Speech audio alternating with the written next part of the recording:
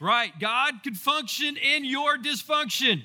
Guess what? That's the point for tonight, but I'm going to explain it now. All right. And so you're looking on your talk sheet and you're like, yes, we have more than one blank to fill out. All right. So we're jumping back in. I'm going to take a few minutes. I'm going to catch up.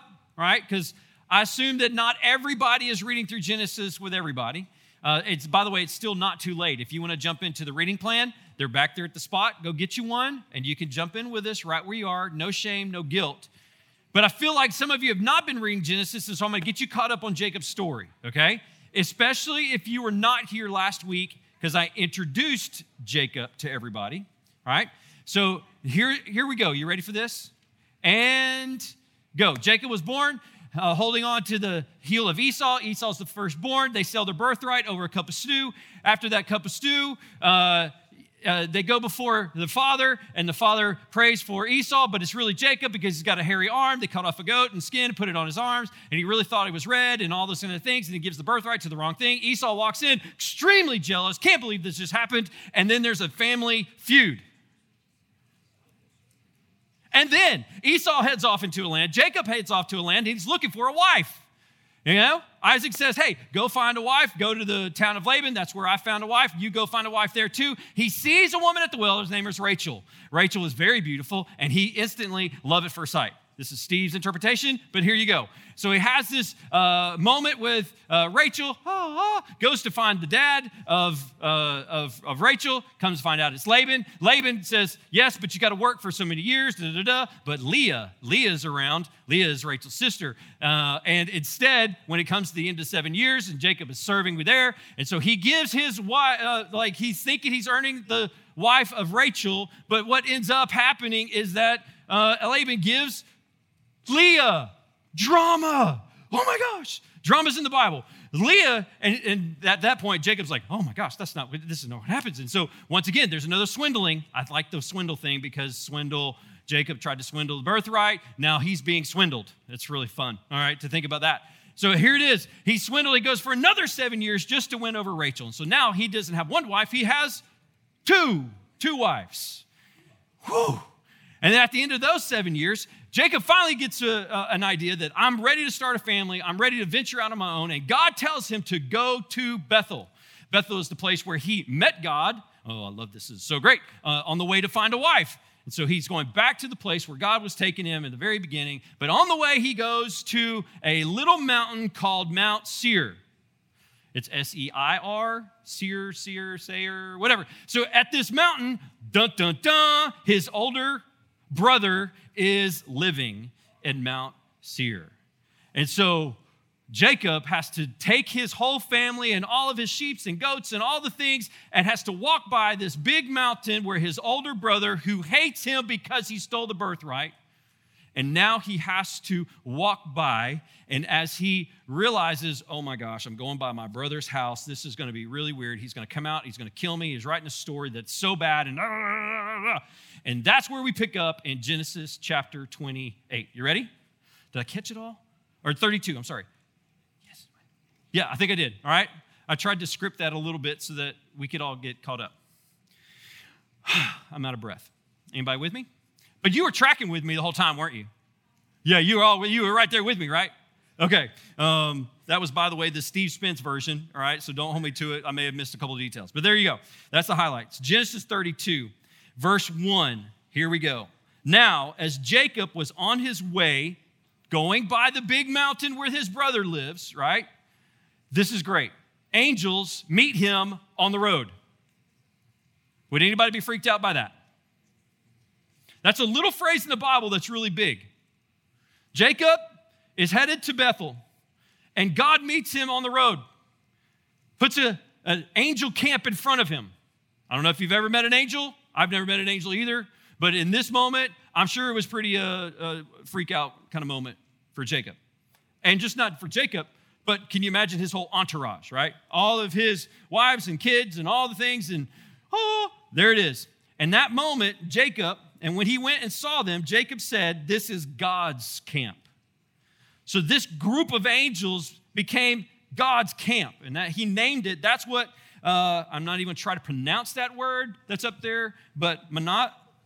Okay, there you go. Manahaman. Yeah, so he named that place, and then literally that word right there. Anybody want to try that one? Okay, there it is. You said it.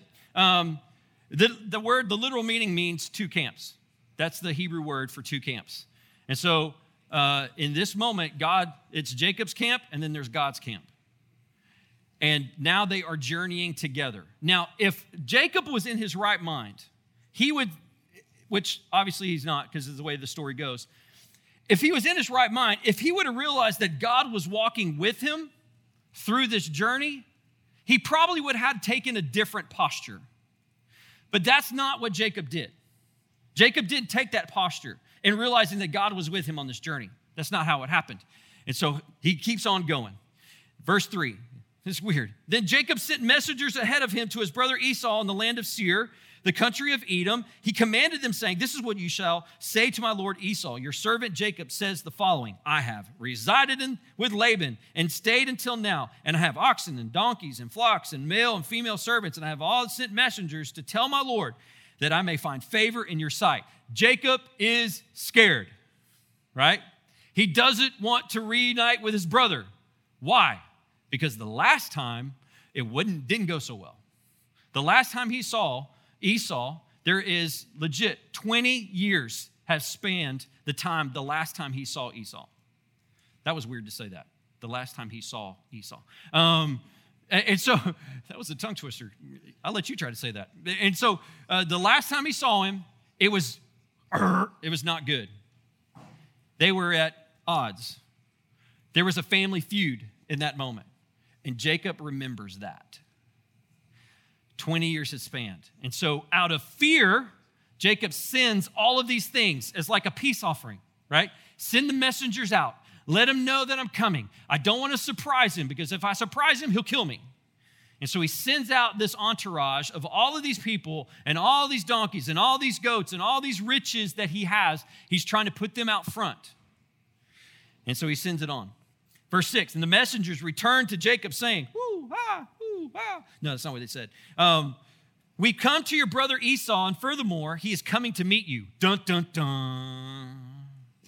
And he's bringing 400 men.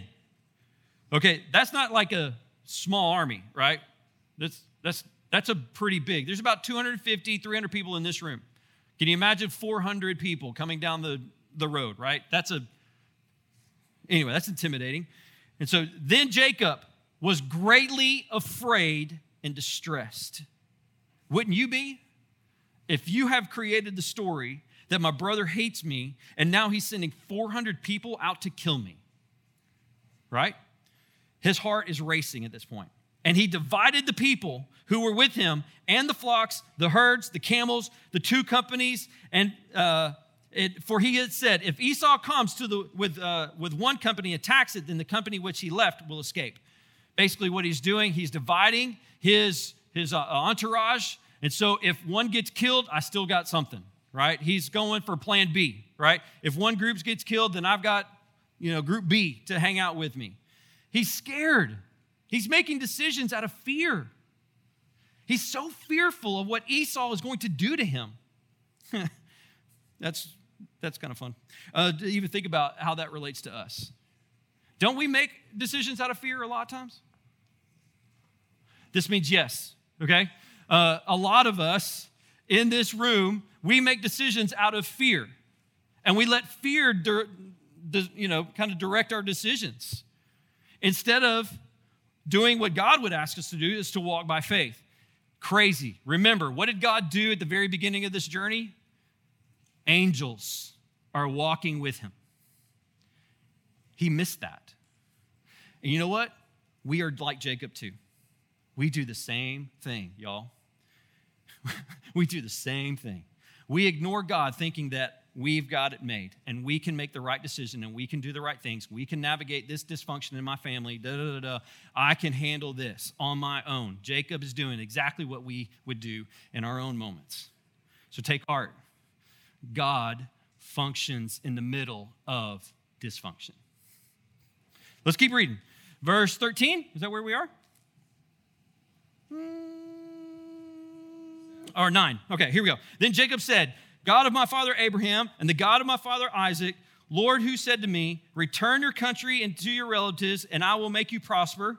I am unworthy of all the favor and all the faithfulness that you have shown to your servant. For with only my staff I crossed the Jordan, and now I have become two companies. Save me, please, from the hand of my brother, from the hand of Esau. For I fear him, that I will come, and he will come and attack me, and the mothers with the children.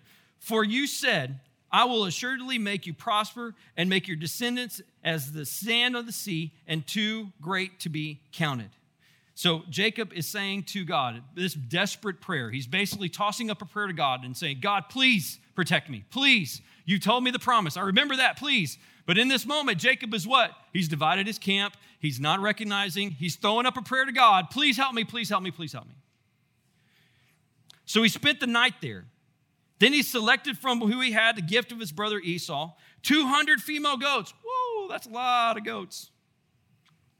20 male goats, 200 ewes, okay, and 20 rams, 30 milking cows, and their colts, 40 cows, 10 bulls, 20 female donkeys, and then 10 male donkeys. Then he placed them under the care of his servant, every flock to him by himself, and he said to his servants, pass on ahead of me and put space between the flocks. And he commanded the one in front, saying, when my brother Esau meets you and asks you, saying, to whom do you belong? Where are you going? And to whom do these animals in front of you belong? Then you say, these belong to your servant Jacob. It is the gift of the Lord to my lord Esau. And behold, he also is behind us. Then he commanded also the second and the third and all those following the flock, saying the same thing. Okay? Here it is. A lot of words here. Basically is, I'm putting everything out and I'm staying back. That's Jacob. I'm so scared of losing my life. I'm going to put everybody else in front. They will take the brunt of the wrath of Esau so that I'm spared. Do you see his selfishness? Do you see the pride in him? He knows what to do, but he's not doing it. He knows what's right, but he's not doing it. What is right is to trust the Lord. What is right is to allow the angels with him to fight the battle for him. But he's not doing that. He's trying to take matters into his own hands. He's being selfish. He's being prideful. He's saying to himself, this is the strategy that I have created, thus I can make this happen. Do you see that? Do you see what Jacob's doing here? We do the same thing. I'm going to say it again. We do the same thing. We do the exact same thing. After he sends everybody, I'm going to jump ahead. After he sends everybody out, he's found himself alone by the river. And there at the river, God wrestles with him. We just heard about that with Vic. And right there, God wrestles with him. Why? Why? Why would God do that? I can tell you why. You want to know? This means yes. Yes, Steve, I want to know why. It's because pride was getting in the way and God needed to humble him. Why did God give him a limp? To remind him every day of who really is in control. To remove that pride. To remove that pride. After he wrestles, I could go so much more into that, but I'm just going to skip over it because for the sake of the story. But here we go. We jump over to chapter 33. Dun, dun, dun. The moment comes when Esau meets his brother Jacob for the first time in 20 years. And Jacob has wrestled with God. He has negotiated with God. He has sent all of his family out in front to protect him. You know, he's done everything he possibly can. All of those things based on fear. And now Esau happens. Then Jacob raises his eyes and looked, and behold, Esau was coming. 400 men with him. So he divided his children, Leah and Rachel, and 2 slave women. He's a slave there, and children in the front. That's wild. And Leah and her children next, and then Rachel and Joseph last. Joseph was Rachel's, it was the cherished son. You're going to hear more about Joseph in the chapters to come. And Joseph there in the back. But he himself passed on ahead of them and bowed down to the ground. How many times? How many times? 7 times. Why is Jacob doing that? Why is he bowing 7 times? He falls to the ground. Remember, Jacob's got a limp, right? He had wrestled with God. God gave him a limp. Next thing you know, Jacob goes straight to the ground and starts bowing. No, don't kill me, right? That's what he's saying. He is going as humble as he possibly can. He is so fearful of his life. He is so fearful that he's going to die. But he's bowing, he's bowing, he's bowing, he's bowing. And as he is bowing, verse 4 happens. Then Esau ran to meet him and did what? Did he jab him with a knife? Did he put him in a chokehold? DDT? You know, you punch him in the gut? No, that was the story that Jacob was writing. The story that Jacob was writing in his head and his heart is that Esau's going to kill me. But that's not what happened. Why? Because God can function in the middle of dysfunction. And so Esau, I don't know how he got to this place. We don't know a whole lot about his life. We can read about his genealogy later in Genesis. But the Edomites, they were blessed by God. They learned a lot. But I don't know what happened in the 20-year span between when Jacob and Esau split and then they reunited. But what it says is that Esau hated his birthright, hated his brother. But then all of a sudden, 20 years later, he loves him. I don't know what happened. And there's a big 20-year gap in Esau's life. We know what happened in Jacob's life. But in Esau's life, there's a big gap. But what we do know is that it's completely obvious that God was at work in Esau's life because of how he reacted to his brother. I thought it was always interesting. Why did he put his foot on their neck? Did you see that? So he embraced him and fell on his neck and kissed him. That just feels weird to me, right? Well, one, Esau was still on the ground, okay? So if you think about it, I'm a visual person. Anybody else a visual person? Reunited and it feels so good. Like there is that moment of slow motion. Jacob is on the ground, bowing. Esau's like, no, don't do that, right? He's running over, Jacob, Jacob, Jacob. And he, on the neck, stops him from bowing. It was one of those epiphany moments in my office this week. I had that again. He stops him from bowing and embraces him on the ground. What a reunion. And picks him up and embraces him and kisses him. I don't think it was on the lips, but kisses him. And they wept together because it had been 20 years and God had done something between the two of them. God was functioning in the middle of dysfunction. Guys, that's an amazing story. But we read over it like it's just some oh, that's kind of cool. And the way the story goes is that they join forces and they start a journey to finish the journey that Jacob was on to Bethel. And sadly, he doesn't make it there. They go to this city called, I can't even pronounce it, Succoth? Succoth? Is that how you pronounce that, Shelley? I don't know. It's at the end there of the chapter. But the literal word of that word, it means booth, four-sided booth. In other words, Jacob set up camp there instead of going on to Bethel. But Esau, in response to this amazing reunion, he says, Jacob, I and my tribe will go out front and protect you as we travel. It's not the other way around.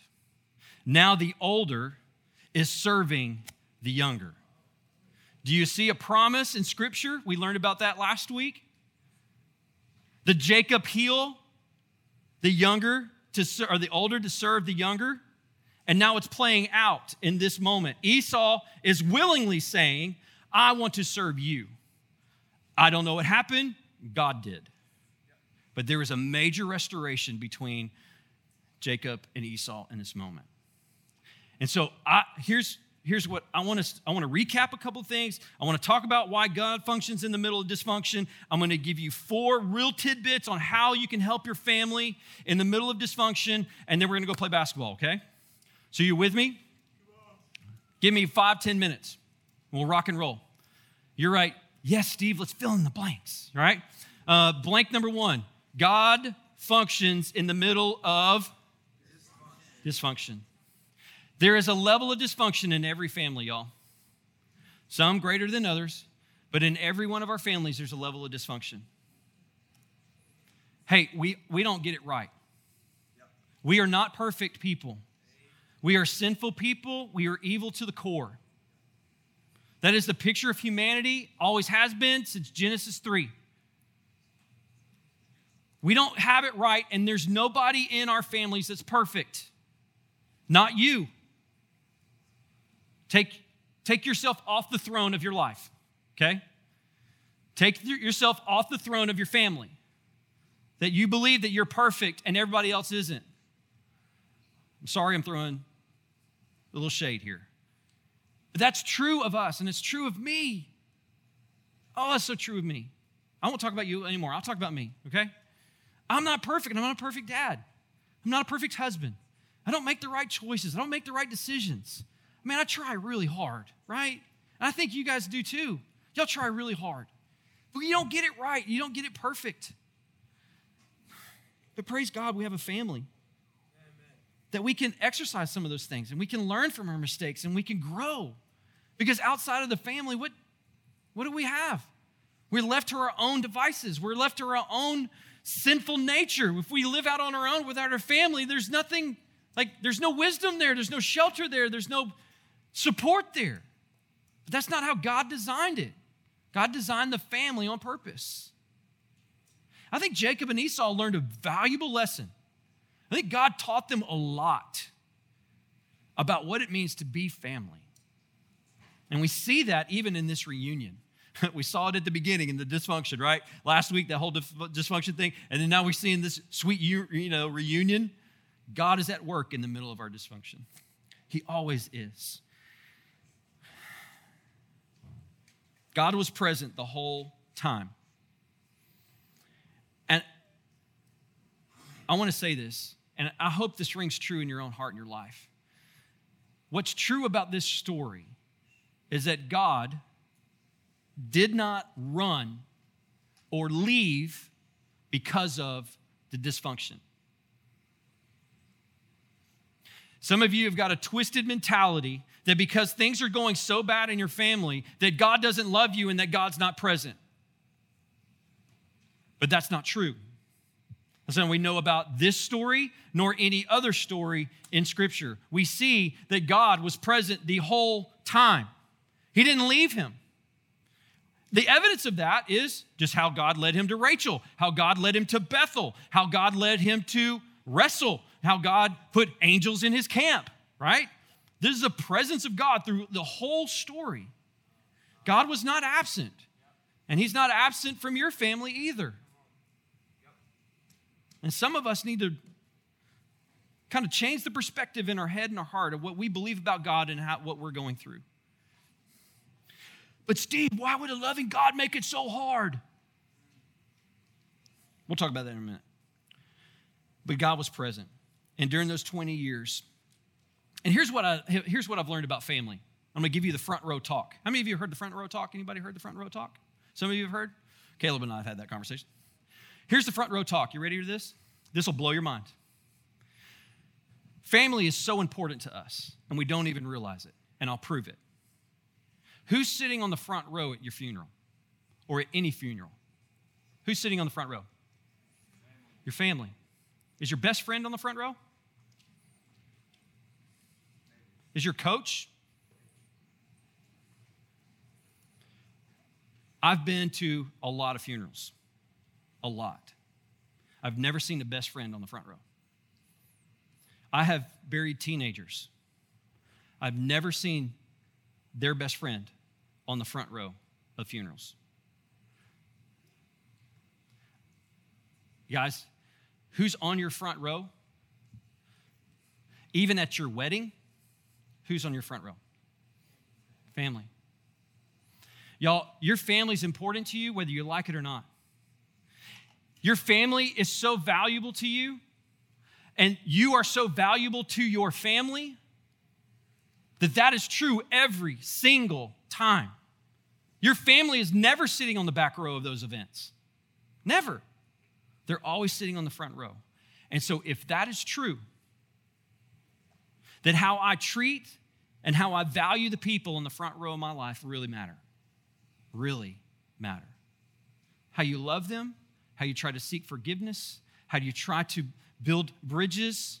You try everything you can to maintain that relationship because it's so valuable to all of us. That's the front row talk.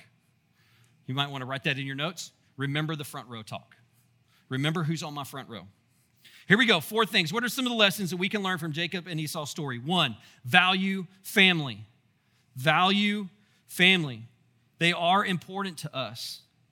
God placed the family in such high value from the very beginning.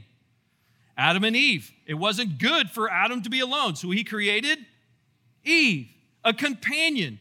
And dun, dun, dun, the family has begun. From the very beginning, God created the family and has instituted the family, the place for us to grow, to mature, the place where we learn about the Lord. God orchestrated and put this together as family is a big deal to us. It's a place for food, shelter, companionship, support. I'll never forget support. I'm going to talk about that one. I'll never forget this. I'm in 7th grade, and I'm running the high hurdles at a track meet.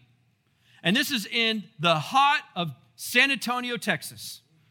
And it wasn't like your normal track, y'all. It was like black dirt, all right? It wasn't those foam, squishy, artificial turf, like nice little running track deals. No, Back in the day, it was black dirt, all right? And they put those high hurdles out, and for whatever reason, I'm running high hurdles. Maybe it's just because I had long legs when I was in 7th grade, right? Maybe coach said, hey, he looks like a good candidate. I was the worst high hurdle runner. I always came in second to last or maybe even last. But coach put me in, and I just did it. I'm in the blocks, ready to go. Ready, set, and I hear in the distance, go, Steven! And I'm like, yeah, that's my dad. My dad, this is no joke. We're in the big stadium big in those days, but big stadium, and my dad is at the very top, right? And he is yelling at the top of his lungs for me. Top of his lungs. Maybe that's the reason why I do that. When I go to cheer competitions for Chloe, I'm the one that's yelling the loudest, right? So I'm in the blocks, and I'm going, oh my gosh, that's my dad. I'm in 7th grade, right? Everything's embarrassing when you're in 7th grade.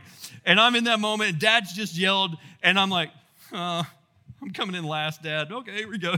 And I take off running.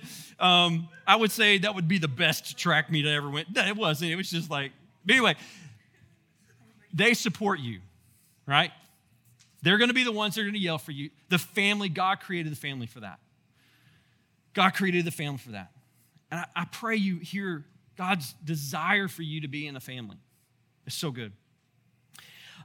Which will lead to the next couple points. Point number 2, we must be aware of allowing fear to write the story. Yep. We learn this in Jacob. Jacob's whole script was fear-based. And it wasn't reality. Guys, we are such good story writers, right? In our head, in our heart, we always jump to the end and we think, this is how it's going to happen. And so because I know how it's going to happen, how I think I know it's going to happen, then I'll paralyze in fear and won't do anything. And I'm going to prove it to you how good you are at writing a story. You ready for this? Because all of us are story writers. All of us. We're crafty at it. I'm going to prove it. You're in a good conversation with a friend, I'll say a friend, on text message. And it's like, it's going back and forth, man. It's like, it's good. And you ask them a question, right?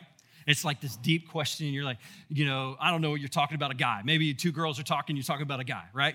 And you're going back and forth. Do you think he likes me? ? Okay? Because that's a question that all the girls ask each other. Do you think he likes me? And you get to that question, right? And then, I'm going to prove the story writing. Here you go. Ready for this? You see the 3 dots, right? You see the 3 dots. Get this. And then the 3 dots disappear with no bubble. What did you just do? You wrote a story, didn't you? Right there, the 3 dots. You really did sit with, oh my gosh, he doesn't like me. Oh my gosh, oh my gosh, oh my gosh. What have I said? What did I do? How did I get to the place? You wrote it right there in your story, and you did it in 2 seconds, right? And then all of a sudden, the dot pops up, and it's like, yes, he does. Oh, I wrote the story. Y'all, we are great story writers. Did I just prove it? Did I just prove it? Y'all, this is what we do. This is what we do. And here's the truth. We take that same principle, we take that same fear principle, and we place it on even the dysfunction of our family. If we see dysfunction in our family, we write the story to the end. And probably one of the scripts that we write is that God doesn't love me. And that's not true. You write the script in your heart. I'm abandoned, I'm lonely, I'm nobody, I'm worthless. You jump to the drastic end. And that's not true. It's not. If only we would ask curious questions about how we feel to trusted people that would help us guide us through it, oh, the fear would drop and the anxiety would cease. You got to beware of writing this dysfunctional story about your family or even the dysfunction that's going on in your family. Because here's what I know to be true. And I've been doing this a long time, been working with teenagers for a long time. It's not always going to be this way. You're not always going to feel this way. You need to be patient with God. Because here's what I know to be true, is that the story that God would have for you at this point is going to look way different way down there. But it's not because you wrote the story, it's because God wrote it. And if we would only be patient and trust the Lord with every season that we go through, what you'll see in the very end is a patient and loving God who had the whole thing under control. And I see this over and over and over again. Shelley and I work with families, we work with students, and for years we have seen this to be true. And I can't give you that advice more lovingly, is that it's not always going to be this way. If you would be patient with yourself and you would trust the Lord. And yes, there's some steps. I'm going to give you some steps that you can do. But if you would just be patient and trust the Lord, it's not always going to be this way.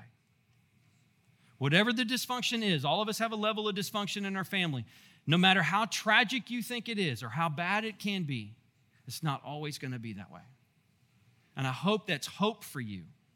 I hope that's an encouragement to you that I just need to be patient with God and be patient with myself. Everybody still good? Still good? Number 3, trust the Lord with your family. Be aware of writing the story. Trust the Lord with your family. I already talked a little bit about this. You have to remember that God functions in the middle of dysfunction. He always does. It's great. In this story with Jacob and Esau, we get the luxury of seeing the whole story. But for Jacob, it was writing it in the moment. He was experiencing it in the moment. We get the picture, the several chapters in Genesis to see exactly what the end of the story was. And we can see the thread of God, of his providence and his provision and his promises all throughout Jacob's life. Because Jacob becomes one of the big 4, right? Abraham, Isaac, Jacob, Noah, the big 4. Why? It's because God proved himself to be faithful to Jacob. And Jacob proved in the totality of his life to be faithful to God. Oh, he had his moments just like we do. But in the totality of his life, he proved to be faithful to God. We have to trust the Lord. It is a classic Proverbs 3, 5, and 6. I'm going to ask you, and I'm going to be completely upfront with you. These are Jesus-dude questions, all right? I'm being straight with you. But these are great questions to ask yourself about whether do I really trust God with the dysfunction in my family? Here you go. Ready for this? I'm just preparing your heart. To depend on him more, sometimes God uses dysfunction in your family to draw him closer to him. You may be experiencing the dysfunction in your family because God desires to bring you closer to him. not for you to run. Do you believe God can function in the middle of your dysfunction? Do you believe that? Because how you answer that question, yes or no, determines the full extent of your trust in him. Do you believe that God can function in the middle of your dysfunction? Do you believe that? And the simple answer is yes or no. And if you answer yes, then that reveals a level of trust that you have that the Lord is going to heal it. If you're in the pit of your stomach saying no, then it reveals that you do not trust the Lord to handle it. Maybe you think your dysfunction is so bad. How in the world? Is there a dysfunction that God can't heal? How you answer that question is what you perceive and think about God. Apologetics with Steve. Ready? Here we go. Number 4, the last one. Trust the Lord with your family. Number 4, do the hard work of forgiveness. Do the hard work of forgiveness. It's a big deal when a family member hurts us. Yes, there's a difference between abuse and dysfunction. I want to talk about that. You can be in a family, an abusive family. And I'll differentiate the two for you. Abuse, obviously, is causing physical harm to you. Maybe a family member is abusing you physically, either beating you or a lot of the times abuse is emotional abuse, verbal abuse. A verbal abuse is not, you guys, verbal abuse is like an outright drag down, you are the worthless person of the world kind of thing. It's not, you made a mistake, right? That's not verbal abuse. It's a tear down. That's abuse. That's verbal abuse. And in those cases, if you feel like abuse is happening, then there are professionals that are available to you, me and my wife included, both of us. We would be happy to help navigate that with you and your family in the most godly and the most confidential way. We would be honored to be able to help you out in that regard. But dysfunction at a level of me and my brother are always at odds, right? That's the Jacob and Esau story, right? That level is dysfunction. And at that level, there's a couple of things in the way that forgiveness and how we treat each other can really help the dynamics of that dysfunction. Everybody tracking with me so far, so good? Okay. And so there's a level of dysfunction in every family, and many times it means that we need to do the work of forgiveness of the wrongs and to seek to heal the hurts. How do you exercise forgiveness in your family? I'm going to give you a couple of tips. They're not on your talk sheet. Maybe put it at the notes and quotes at the bottom. 1, prayer. Prayer is a great way to exercise forgiveness.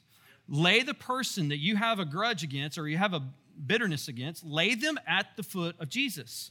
Let Jesus do the work in their hearts, and then you begin to pray for your own self.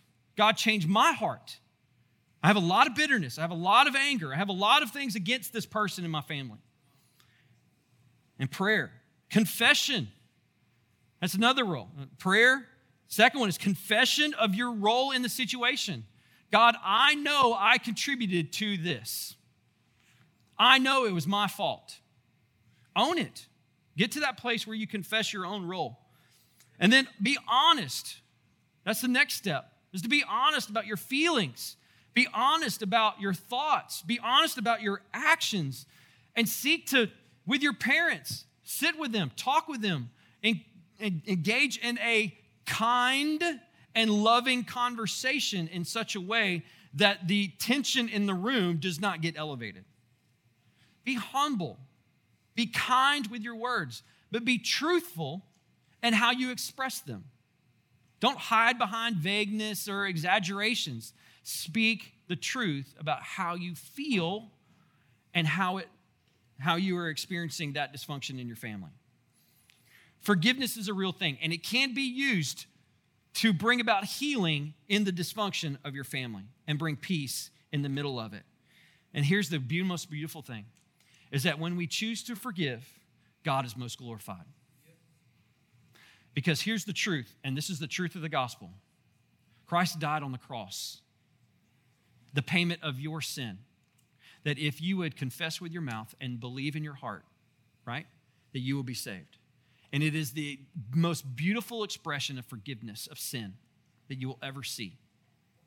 It is sacrificial, and it is full of love.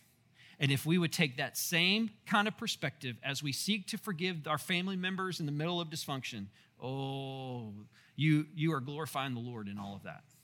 I'm not saying you need to be a doormat. That's not what I'm telling you to be. I'm telling you to be humble, to speak your feelings, be truthful and honest and loving. And you do the work of forgiveness. You do the work of forgiveness. Don't sit there and point the finger at everybody else and say, you need to forgive me. It's all you. You need forgiveness from Jesus. You know, that's not forgiveness. Forgiveness starts here.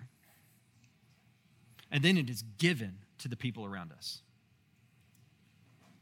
Y'all straight? You good? I got 1 minute, and I want to give you one last thing, all right? It's not on your talk, but I want to give you a final thought, and then I'll be done. And this is a hard question, y'all. I wrote this about an hour and a half ago because the Lord just laid it on my heart. And I'm going to ask you a hard question. I feel like the Lord wants me to ask it. And I think every one of us need to wrestle with this. Are you and your sinful desires, oh, please hear my heart here. Are you and your sinful desires the reason for the dysfunction in your family? That's a hard question. And it's hard for one reason. It's because we as students, as teenagers, we think we're always right. And we never admit when we're wrong. I never did when I was a teenager. I never admitted wrong because it was everybody else's fault. Always is.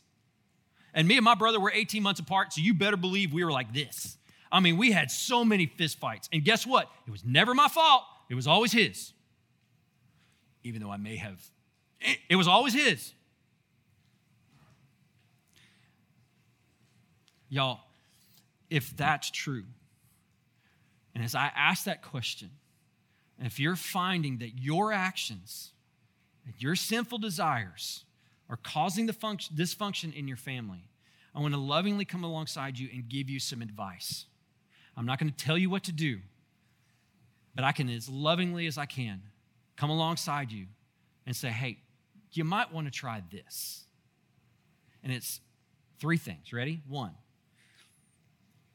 stop and reflect on your own actions. Stop and reflect on your own actions. What am I doing that's causing this dysfunction? Is it my words? Is it my actions? Is it my attitude? Is it my addiction? Is it, you want me to keep going? Is it it's your fault? Right? That's what we all do. When mom is confronting us about the sinful things that we're doing, no. Yeah? I did it. I'm speaking of me, right? I'm just not saying anything about you. It's all about me. I would bark, I would yell, I would deflect, I would do everything I can not to point the finger here because my pride would not let me. So the first thing is to stop and to reflect on your own actions. Number 2, own it. Own it. And owning it means confessing it. First, you confess it to God. God, I'm so sorry for my sinful actions and the dysfunction that it's causing. And then you take the next step, and this is the hard work of forgiveness, is that you go to your parents and you confess it to them. Mom, Dad, I'm so sorry this is my fault. And I'm owning it at this moment. And after you pick your parents up off the floor because you simply said that, because they're like, oh my gosh, this is nothing. I can't believe he said that. I can't believe she said that. You know, if I'm done. Like, I'm like, oh, thank you, Jesus. You know, That's a parent confession right there. But we need to repent and ask the Lord for forgiveness and then confess and repent to our parents and seek to make that right. And then here's the last step. You ready? Is change it. Don't keep going back to the same thing. If your sinful addiction is causing dysfunction in your family, don't keep going back to it. Like a dog returns to his vomit. That's in the Bible, by the way. Don't be like that. Let your feet do the talking. Don't just spout out lip service and lies. Let your feet do the talking. If you're going to say, I'm not going to look at porn anymore, then guess what? Your feet do the talking. If you're not going to have a bad attitude about everybody in your family, right, that also probably starts with your mouth, but it also is with your feet. Whatever the dysfunction that you may be causing in your own heart, in your own life, in your family, you change it by your feet. Your actions over time rebuilds trust. And I think every one of us want our parents and our people and our family to trust us. And patience over time and change with our feet over time can really help.